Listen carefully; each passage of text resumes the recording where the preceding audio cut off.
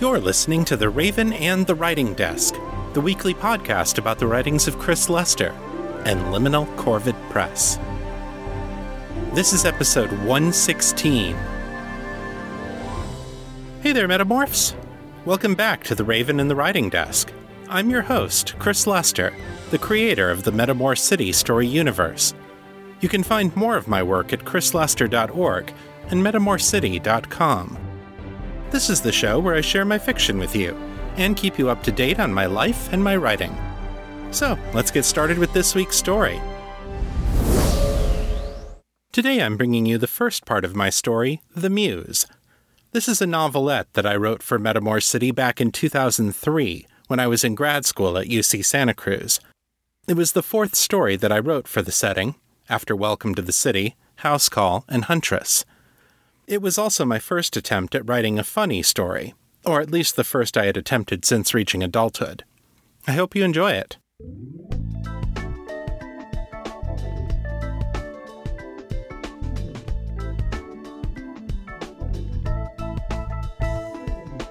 The Muse. A Tale of Metamor City. Written and read by Chris Lester. Part 1. October 29th, 1999, Christos Reckoning.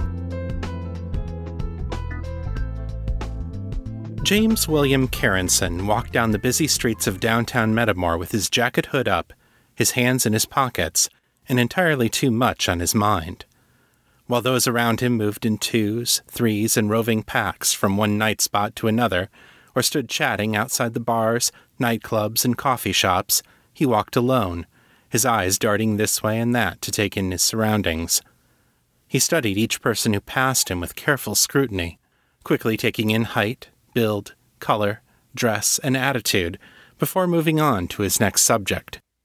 All the while, the wheels in his head spun like high-speed propellers, far faster than anyone would have expected of a young college student out walking on a Friday night. He wasn't looking for anyone in particular, nor was he paranoid. He was just thinking about how he would describe the scene in his great Metamorian novel. The chill October wind blew around and through me as I walked the streets of the city, he thought. It was 11, or a little past that, and while in most places it would be a time for closing up shop, here the nightlife was just beginning to heat up. They say that Metamor is the city that never sleeps, but she does seem to catch the odd catnap from time to time. Tonight it felt like she'd nodded off in a corner for a few hours, and awakened refreshed and ready to party. In truth, James William Kerenson didn't have a great Metamorian novel. He didn't really even have a great Metamorian short story, but he was working on that. It was just a matter of time. Well, time, effort, and a lot of cups of coffee at late hours of the evening after his homework was done. His family called him Jamie, to distinguish him from his father, who was also named James. When he came to Metamor City and started college, he had begun introducing himself to people as Will, a name that he thought more appropriate for a famous novelist.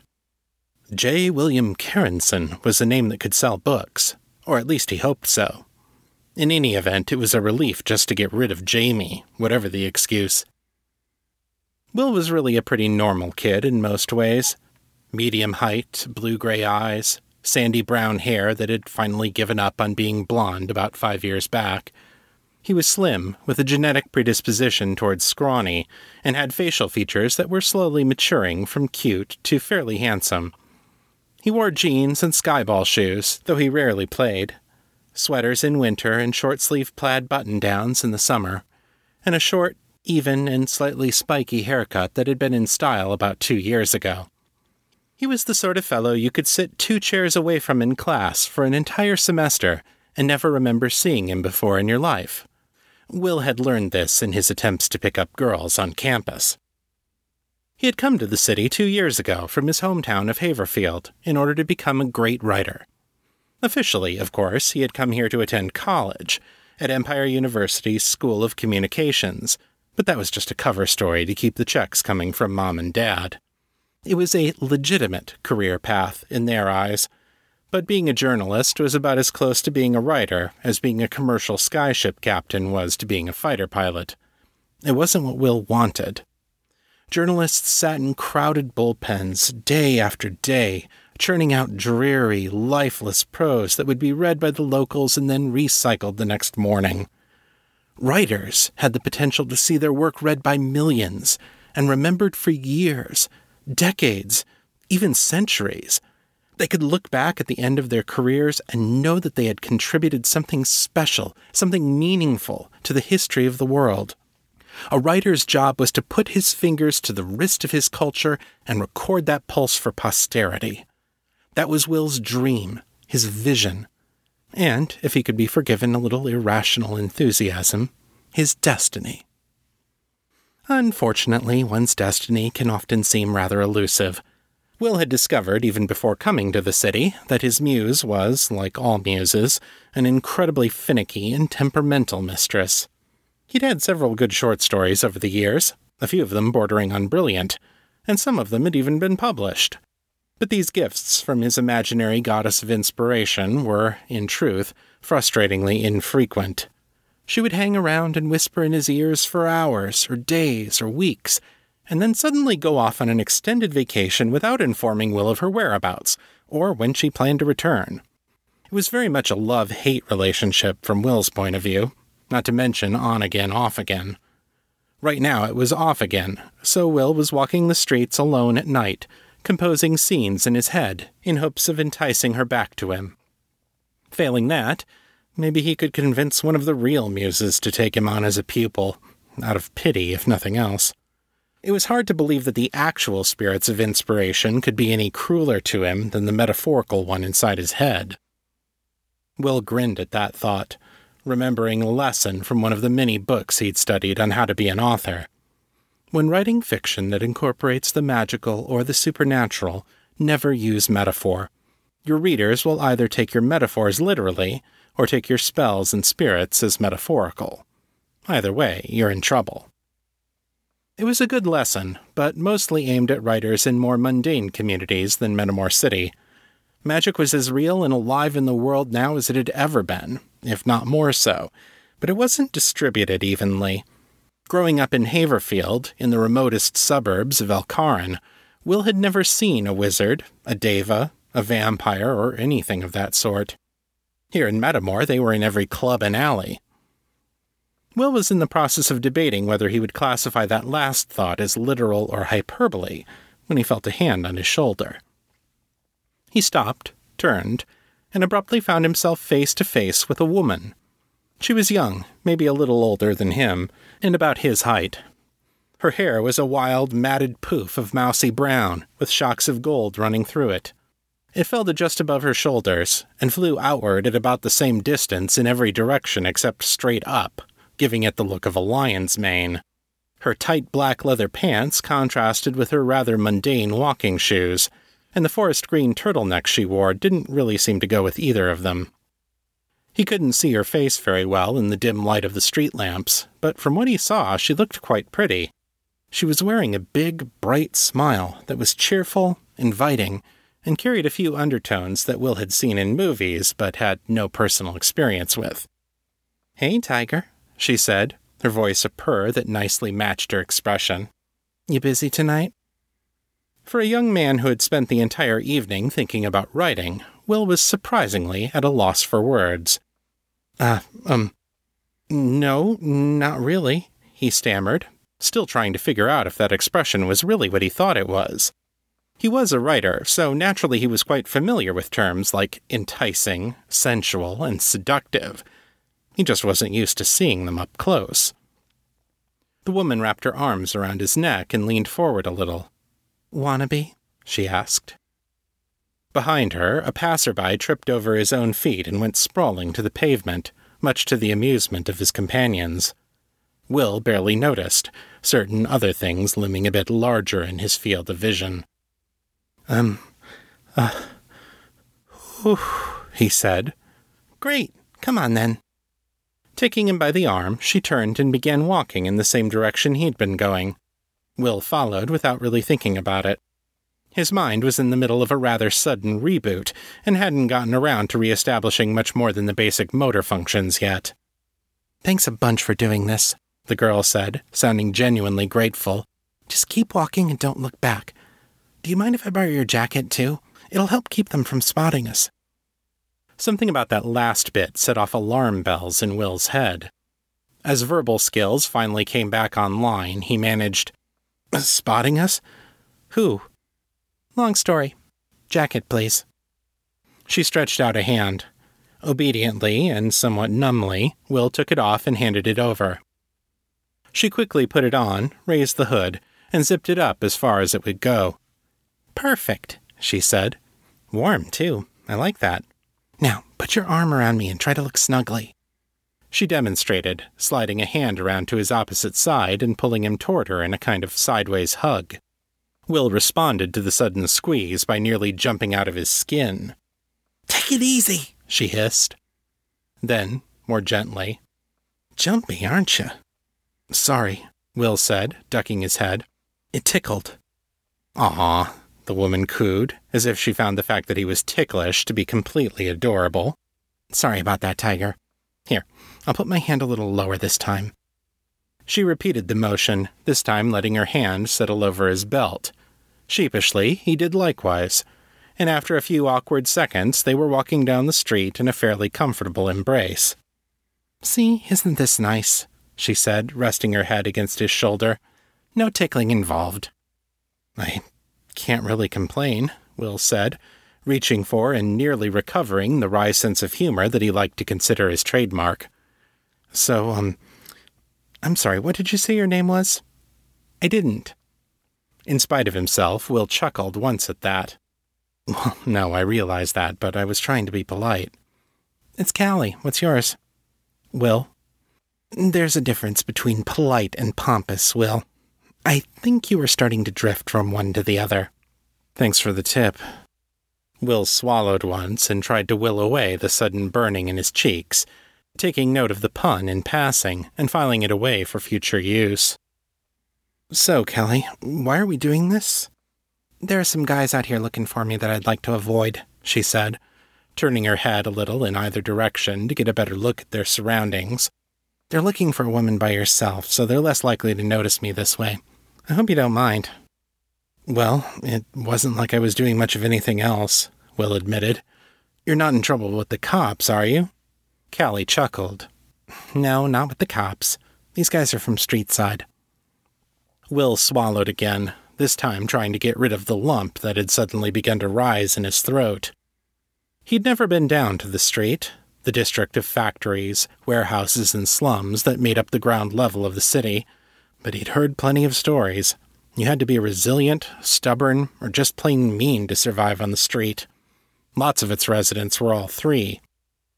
And they were only one level above the street right now, on one of the wide, elevated walkways that wrapped around Metamor's enormous skyscrapers and flowed together to form a network of city blocks and open plazas, suspended in midair by a combination of clever engineering and careful enchantments. A 30-second ride in a lift could put them in contact with all sorts of colorful people, the kind that made great literary characters but lousy acquaintances. Suddenly, the downtown district didn't seem as safe as it had a few minutes ago. "What should we do?" Will asked. "Should we try to find a cop?" "Normally not a bad idea, but we'd better give it a pass in this case," Callie said. "I'll explain later, after we get out of this. For now, just keep walking. I'll steer us where we need to go." They walked 2 more blocks like that, just moving casually among the crowds of people. Will desperately wanted to look around for any sign of their pursuers, but Callie insisted that he keep his eyes straight ahead, or focused on her. Anything more would just draw attention to them. After the second block, they turned right, crossed 2 lanes of slow-moving skimmer traffic, and ducked inside a nightclub that didn't have a line waiting to get in.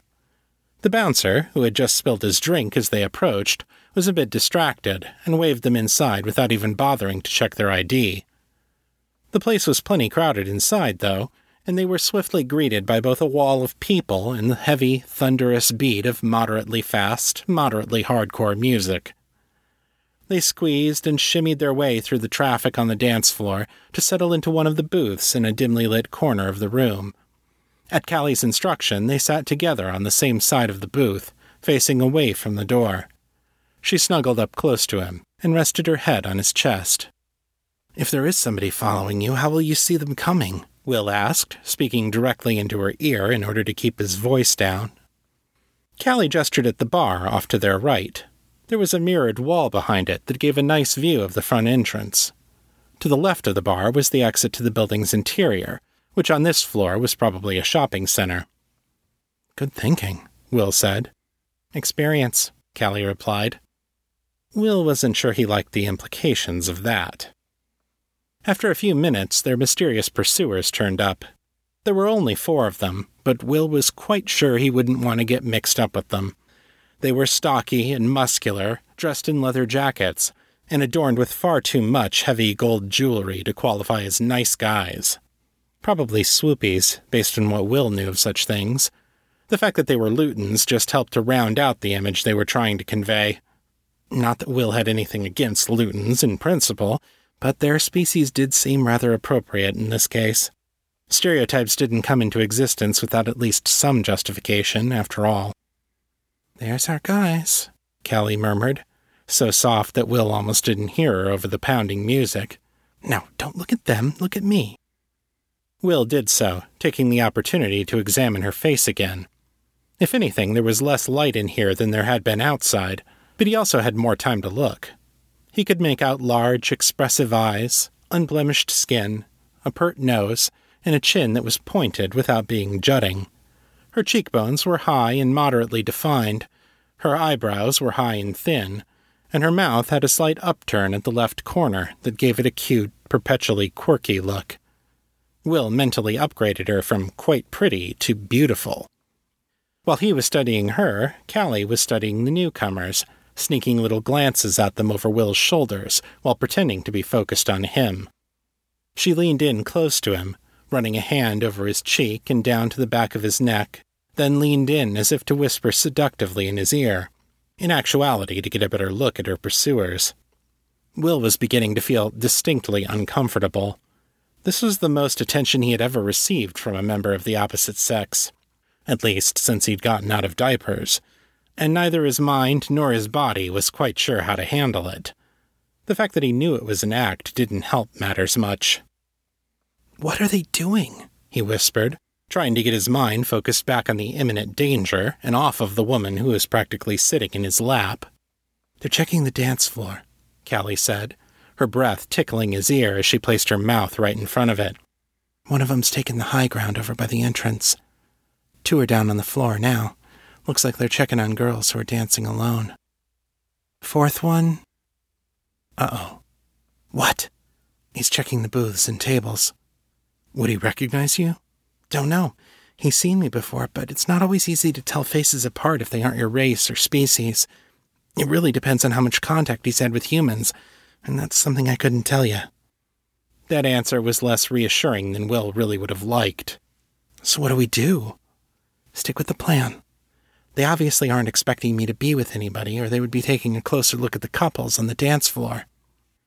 She drew back and looked him in the eyes. "Whatever happens, don't panic. Think you can handle that, Will?" Taking a deep breath, Will nodded. "Yeah, I think so." Callie smiled. "Good." Then she took his head in her hands and kissed him. To his credit, Will did not panic. He was, however, so thoroughly surprised that his jaw dropped open, to which Callie responded by thrusting her tongue into his mouth. Will had been kissed on only a few occasions before, despite his good looks, and no woman had ever kissed him like this. In spite of all that, however, Will adapted with remarkable speed and was soon returning the kiss with equal enthusiasm, albeit far less skill. He wrapped his arms around her and drew her closer to himself, and for several long and glorious minutes the world fell away, and there was nothing but her lips, her scent, her touch. At last they parted, slowly, Callie drawing out his bottom lip before finally releasing it from between her own. Will took another long, deep breath to restore oxygen to the higher portions of his brain. "Wow," he breathed. "That was..." He shook his head slightly in wonder. Callie smiled. "You catch on pretty quick for a beginner." Will grinned. "Thanks." The grin abruptly slid off his face. You knew I was a beginner?" Callie put a finger to his bottom lip and playfully stuck out her tongue between her teeth. "You pay attention. I like that." She slid out of the booth and extended a hand to him. "They're gone. I think I'm safe for the time being. Thanks, I owe you one." "It was my pleasure," Will said. "I mean, really my pleasure." Callie grinned. "Two choices, Tiger. I give you back your coat and you keep on walking, or you show me where a girl can get a decent cup of coffee around here." "Where's here?" Will asked. 12th and Green. Ring any bells?" He smiled, glad to be the one calling the shots for a change. "I think I know a little place about a block from here." It was a pretty typical little independent coffee bar, the kind frequented mainly by writers, poets, art students, and other quietly anti-establishment types. Will sometimes came here to study or write in hopes of giving his mind a change of scenery. The walls were painted a warm, rich reddish-brown, with maple trim, and decorated with abstract art that Will suspected was meant to be profound. He and Callie nursed a couple of cups of coffee and gazed at each other across a small table. The lighting here was a warm, mellow golden hue, but it was bright enough for Will to once again reevaluate the girl sitting before him. His writer's brain ran over its earlier description of her to see if there was anything that needed revising. "She was the strangest combination of beautiful and disheveled I had ever seen," he thought, his mind quickly and instinctively converting his observations to past tense narrative. On the one hand, her makeup was perfect. Well, I really didn't know much about makeup, but whatever she was doing was working great for her, and her clothes were clean and carried the scent of perfume. On the other hand, her hair was a tangled mess, and her outfit looked like it had been scavenged at random from the hampers of 3 different college girls. If she was trying to make a statement, I didn't have a clue what it was. What really caught his attention now, though, were her eyes. They were a deep green that roughly matched the color of her turtleneck, with little flecks of black and gold mixed in here and there. They sparkled with life and humor as she regarded him casually from across the table. "So, Will," she said, "tell me about yourself." "Well, all right." Will straightened a little bit in his chair and tried to turn his focus back toward the here and now. "My name is J. William Kerenson, and I'm a writer." Any further exposition was cut off by a sudden shriek of delight from the woman behind him, who'd found a 20-mark bill tucked into the pot of artificial flowers at her table. "What's the J stand for?" Callie asked, ignoring the other woman's cries of her good fortune. "James, my father." "Gotcha. So what do you write, Mr. J. William Kerenson?" She put a little imitation of an upper-class accent into the last bit. For maybe the first time, Will realized how pretentious it sounded. He shrugged. "Fiction. I'm still experimenting with different genres. I've had a few short stories published, but nothing bigger yet. Still waiting for my big breakout concept." "And in the meantime, you're going to college to keep food on the table?" Will grinned. "Pretty much. What about you? You said you'd explain what this was all about when we were safe. Who were those guys? Why were they after you?" Callie smirked. "I have something they want back." "Want back?" Will frowned. "You stole something from them?" "Stole back, really. It wasn't theirs to begin with." Will gave her a quizzical look. She rolled her eyes and let out a short little sigh. "Do you know what a runner is, Will?" "You mean those pieces of carpeting you put down to keep people from tracking mud over the floors?" She smirked again. "Not even.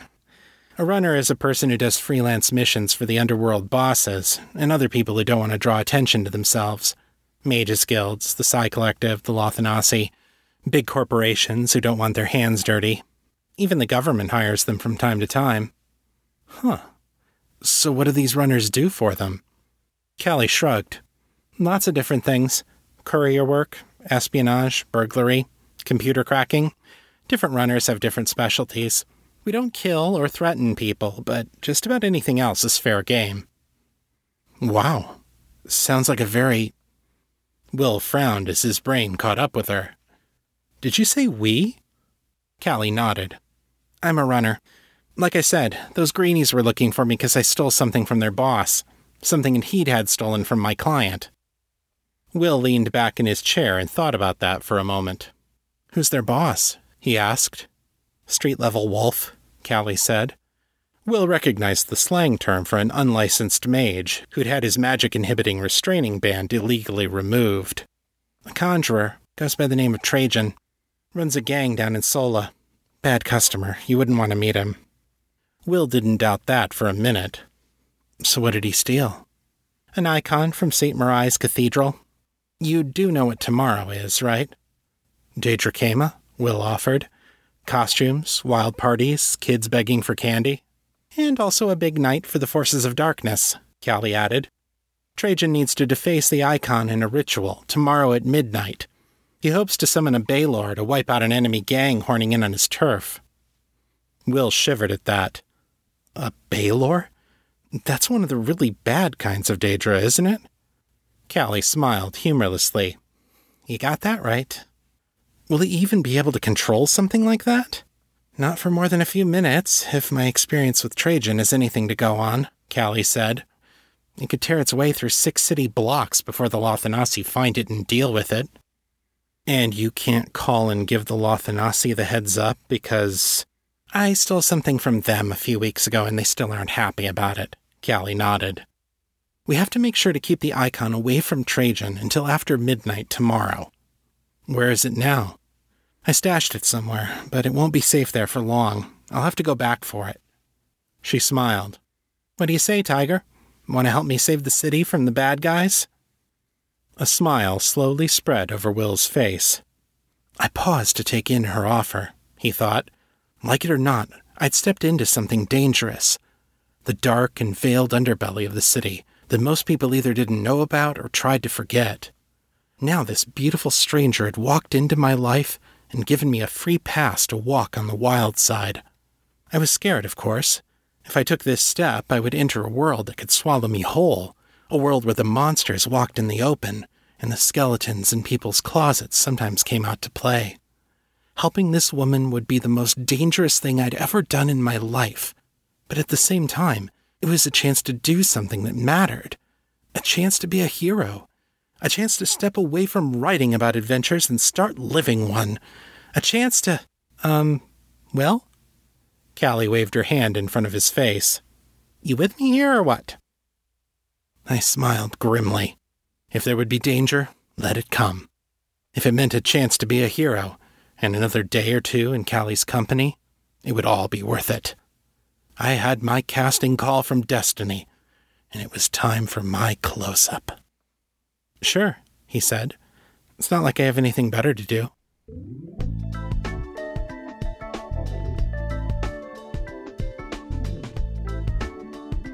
And that's the end of Part 1. Come back next week for Part 2, when Will and Callie retrieve the icon and immediately find themselves in more trouble. Stephen King said, "The most important things are the hardest to say. They are the things you get ashamed of, because words diminish them. Words shrink things that seemed limitless when they were in your head to no more than living size when they're brought out. But it's more than that, isn't it? The most important things lie too close to wherever your secret heart is buried, like landmarks to a treasure your enemies would love to steal away. And you may make revelations that cost you dearly, only to have people look at you in a funny way, not understanding what you've said at all, or why you thought it was so important that you almost cried while you were saying it. That's the worst, I think, when the secret stays locked within, not for want of a teller, but for want of an understanding ear." I think Mr. King is absolutely right, and bringing those secret things into the light, no matter how hard it is, that's what makes this writing gig worth doing. So here's your weekly writing report.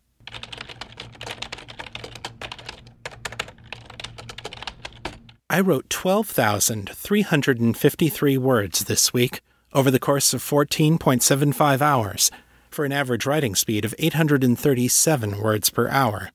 As of Friday night, I've gone 68 days without breaking my chain. Looking back at the month of August, I wrote a total of 35,347 words. That's the highest word count I've ever reached in a single month, and more than 2/3 of it came in the second half of the month. That's not an accident, by the way. As many of you know, my partner Melanie is off at Burning Man right now, so I've basically been on a 2-week writing retreat, at least when I get home from work. I've missed her terribly, but I can't deny that it's good for my career when she goes off on these trips. Or it can be, when I'm focused and disciplined about making use of the time. Anyway, I wrote on all 31 days of August, averaging 1,140 words per day. I spent a total of 44.25 hours writing. Compared to July, my word count increased by 60%, and my writing time increased by 61%. This week is special because not only did I hit my highest word count ever, but I also finished the first draft of The Lost and the Least.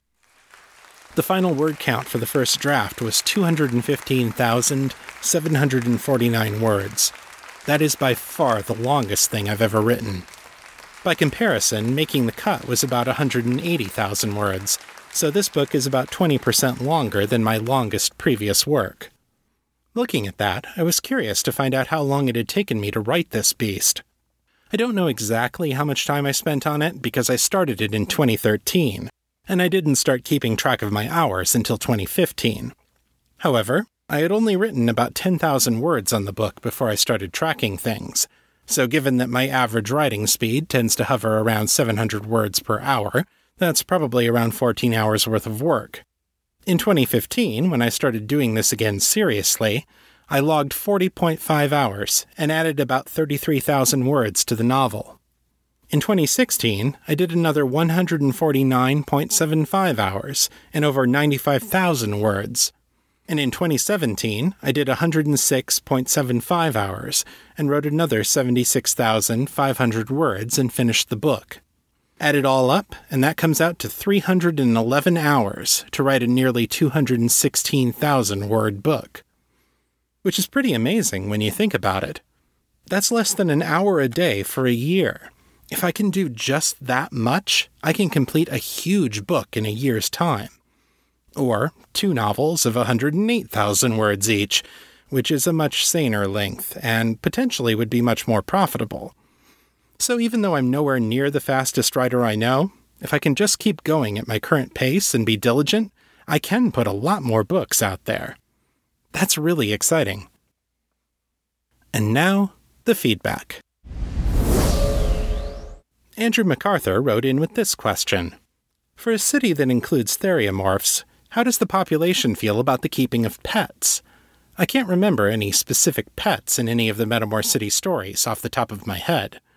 Would such a practice be looked down upon? How important is pet licensing in Metamor City? Would theriomorphs be against the keeping of pets? Would they keep any themselves? Hi, Andrew. It's funny that you should mention pets, because the next Metamor City book features the first appearance of a pet animal in the series. In The Lost and the Least, we'll get to meet Callie's cat, Slippers. Keeping pets isn't really frowned upon in Metamor City, but it's not always convenient either. Dogs have to be taken out for walks, which can be a challenge when you live hundreds of feet in the air. Also, most people are renters, and landlords tend to look less kindly on tenants with animals, or charge them for the privilege of keeping them. Still, people keep pets just about everywhere there are people, so I'm sure there are plenty of them around in Metamor. The truth is that pets are underrepresented in fiction because they introduce plot complications that are unrelated to the story. People with dogs, for instance, have to take their dogs into account in every aspect of their daily lives. Somebody has to be home at regular intervals to play with them, walk them, feed them, etc. It's hard to have an adventure when you have to be home every 6 or 7 hours to let the dogs out. In Jim Butcher's The Dresden Files, he had to cheat and make Mouse a nearly invulnerable superdog so that Harry could take him along on his insanely dangerous adventures. If Mouse were a golden retriever, Harry would be staying home a lot more. As far as theriomorphs are concerned, people in Metamor don't think of them as sharing a category with pet animals. Theriomorphs are people, regardless of what they look like, and pet animals are not. A cat theriomorph might own pet cats, for instance, and no one would really think that much of it. There might be some jokes about sharing food to cut down on the bills, but that would be the extent of it. Andrew goes on to say, "This also made me think about vampires. I know they seem to think of their thralls as pets. Would they be okay with their thralls keeping animal pets? Would they encourage it as a way to enforce their worldview?" That is an interesting question, Andrew. And the answer probably is, it depends on the vampire. Remember, all vamps have OCD, so having animals that leave extra fur and dander lying around could be stressful for them. Of course, vampires were ordinary people before they were vampires, and if a vamp was a dog person or a cat person before being turned, they probably will still be a dog or cat person after they've turned, and they might be totally fine with letting their thralls keep pets of their own. They would probably make the thralls do a lot more vacuuming to keep the hair under control, though. Lastly, Andrew says, thinking of other unsavory practices that might happen in the city, is there any danger of theriomorphs being abducted and prevented from changing out of animal form, and so forced to be someone's pet? What kind of rights do pets have in Metamor City? Well, it's certainly possible that a theriomorph could get trapped in animal form and then disguised as a pet animal. They would show up as a magical creature under enchantment scanners, but unless a wizard was studying them closely, people might not realize they were a theriomorph. It's possible that someone could get stuck that way for a long time, especially down at street level. I wouldn't be surprised if the theriomorph community has urban legends about this sort of thing. As for animal rights, they're pretty similar to what they would be in Europe or North America in the modern day. Pet animals are considered something halfway between children and property, and it's illegal to abuse them. Thanks for the great questions. If you'd like to share your thoughts about the show, send your feedback in text or audio to metamorcityfeedback@gmail.com. To leave a voicemail, dial area code 641-715-3900, then enter extension 255082, followed by the pound sign. My Facebook is facebook.com/author Chris Lester. The fan group is Fans of Metamor City on Facebook, and my Twitter handle is Etherius, ETHERIUS. If you like this show, take a minute and leave me a review on Apple Podcasts. It makes a big difference in helping people find the show. That's all for this week. I'll be back next time with more fiction. Until then, keep it on the bright side. This is Chris Lester, signing out.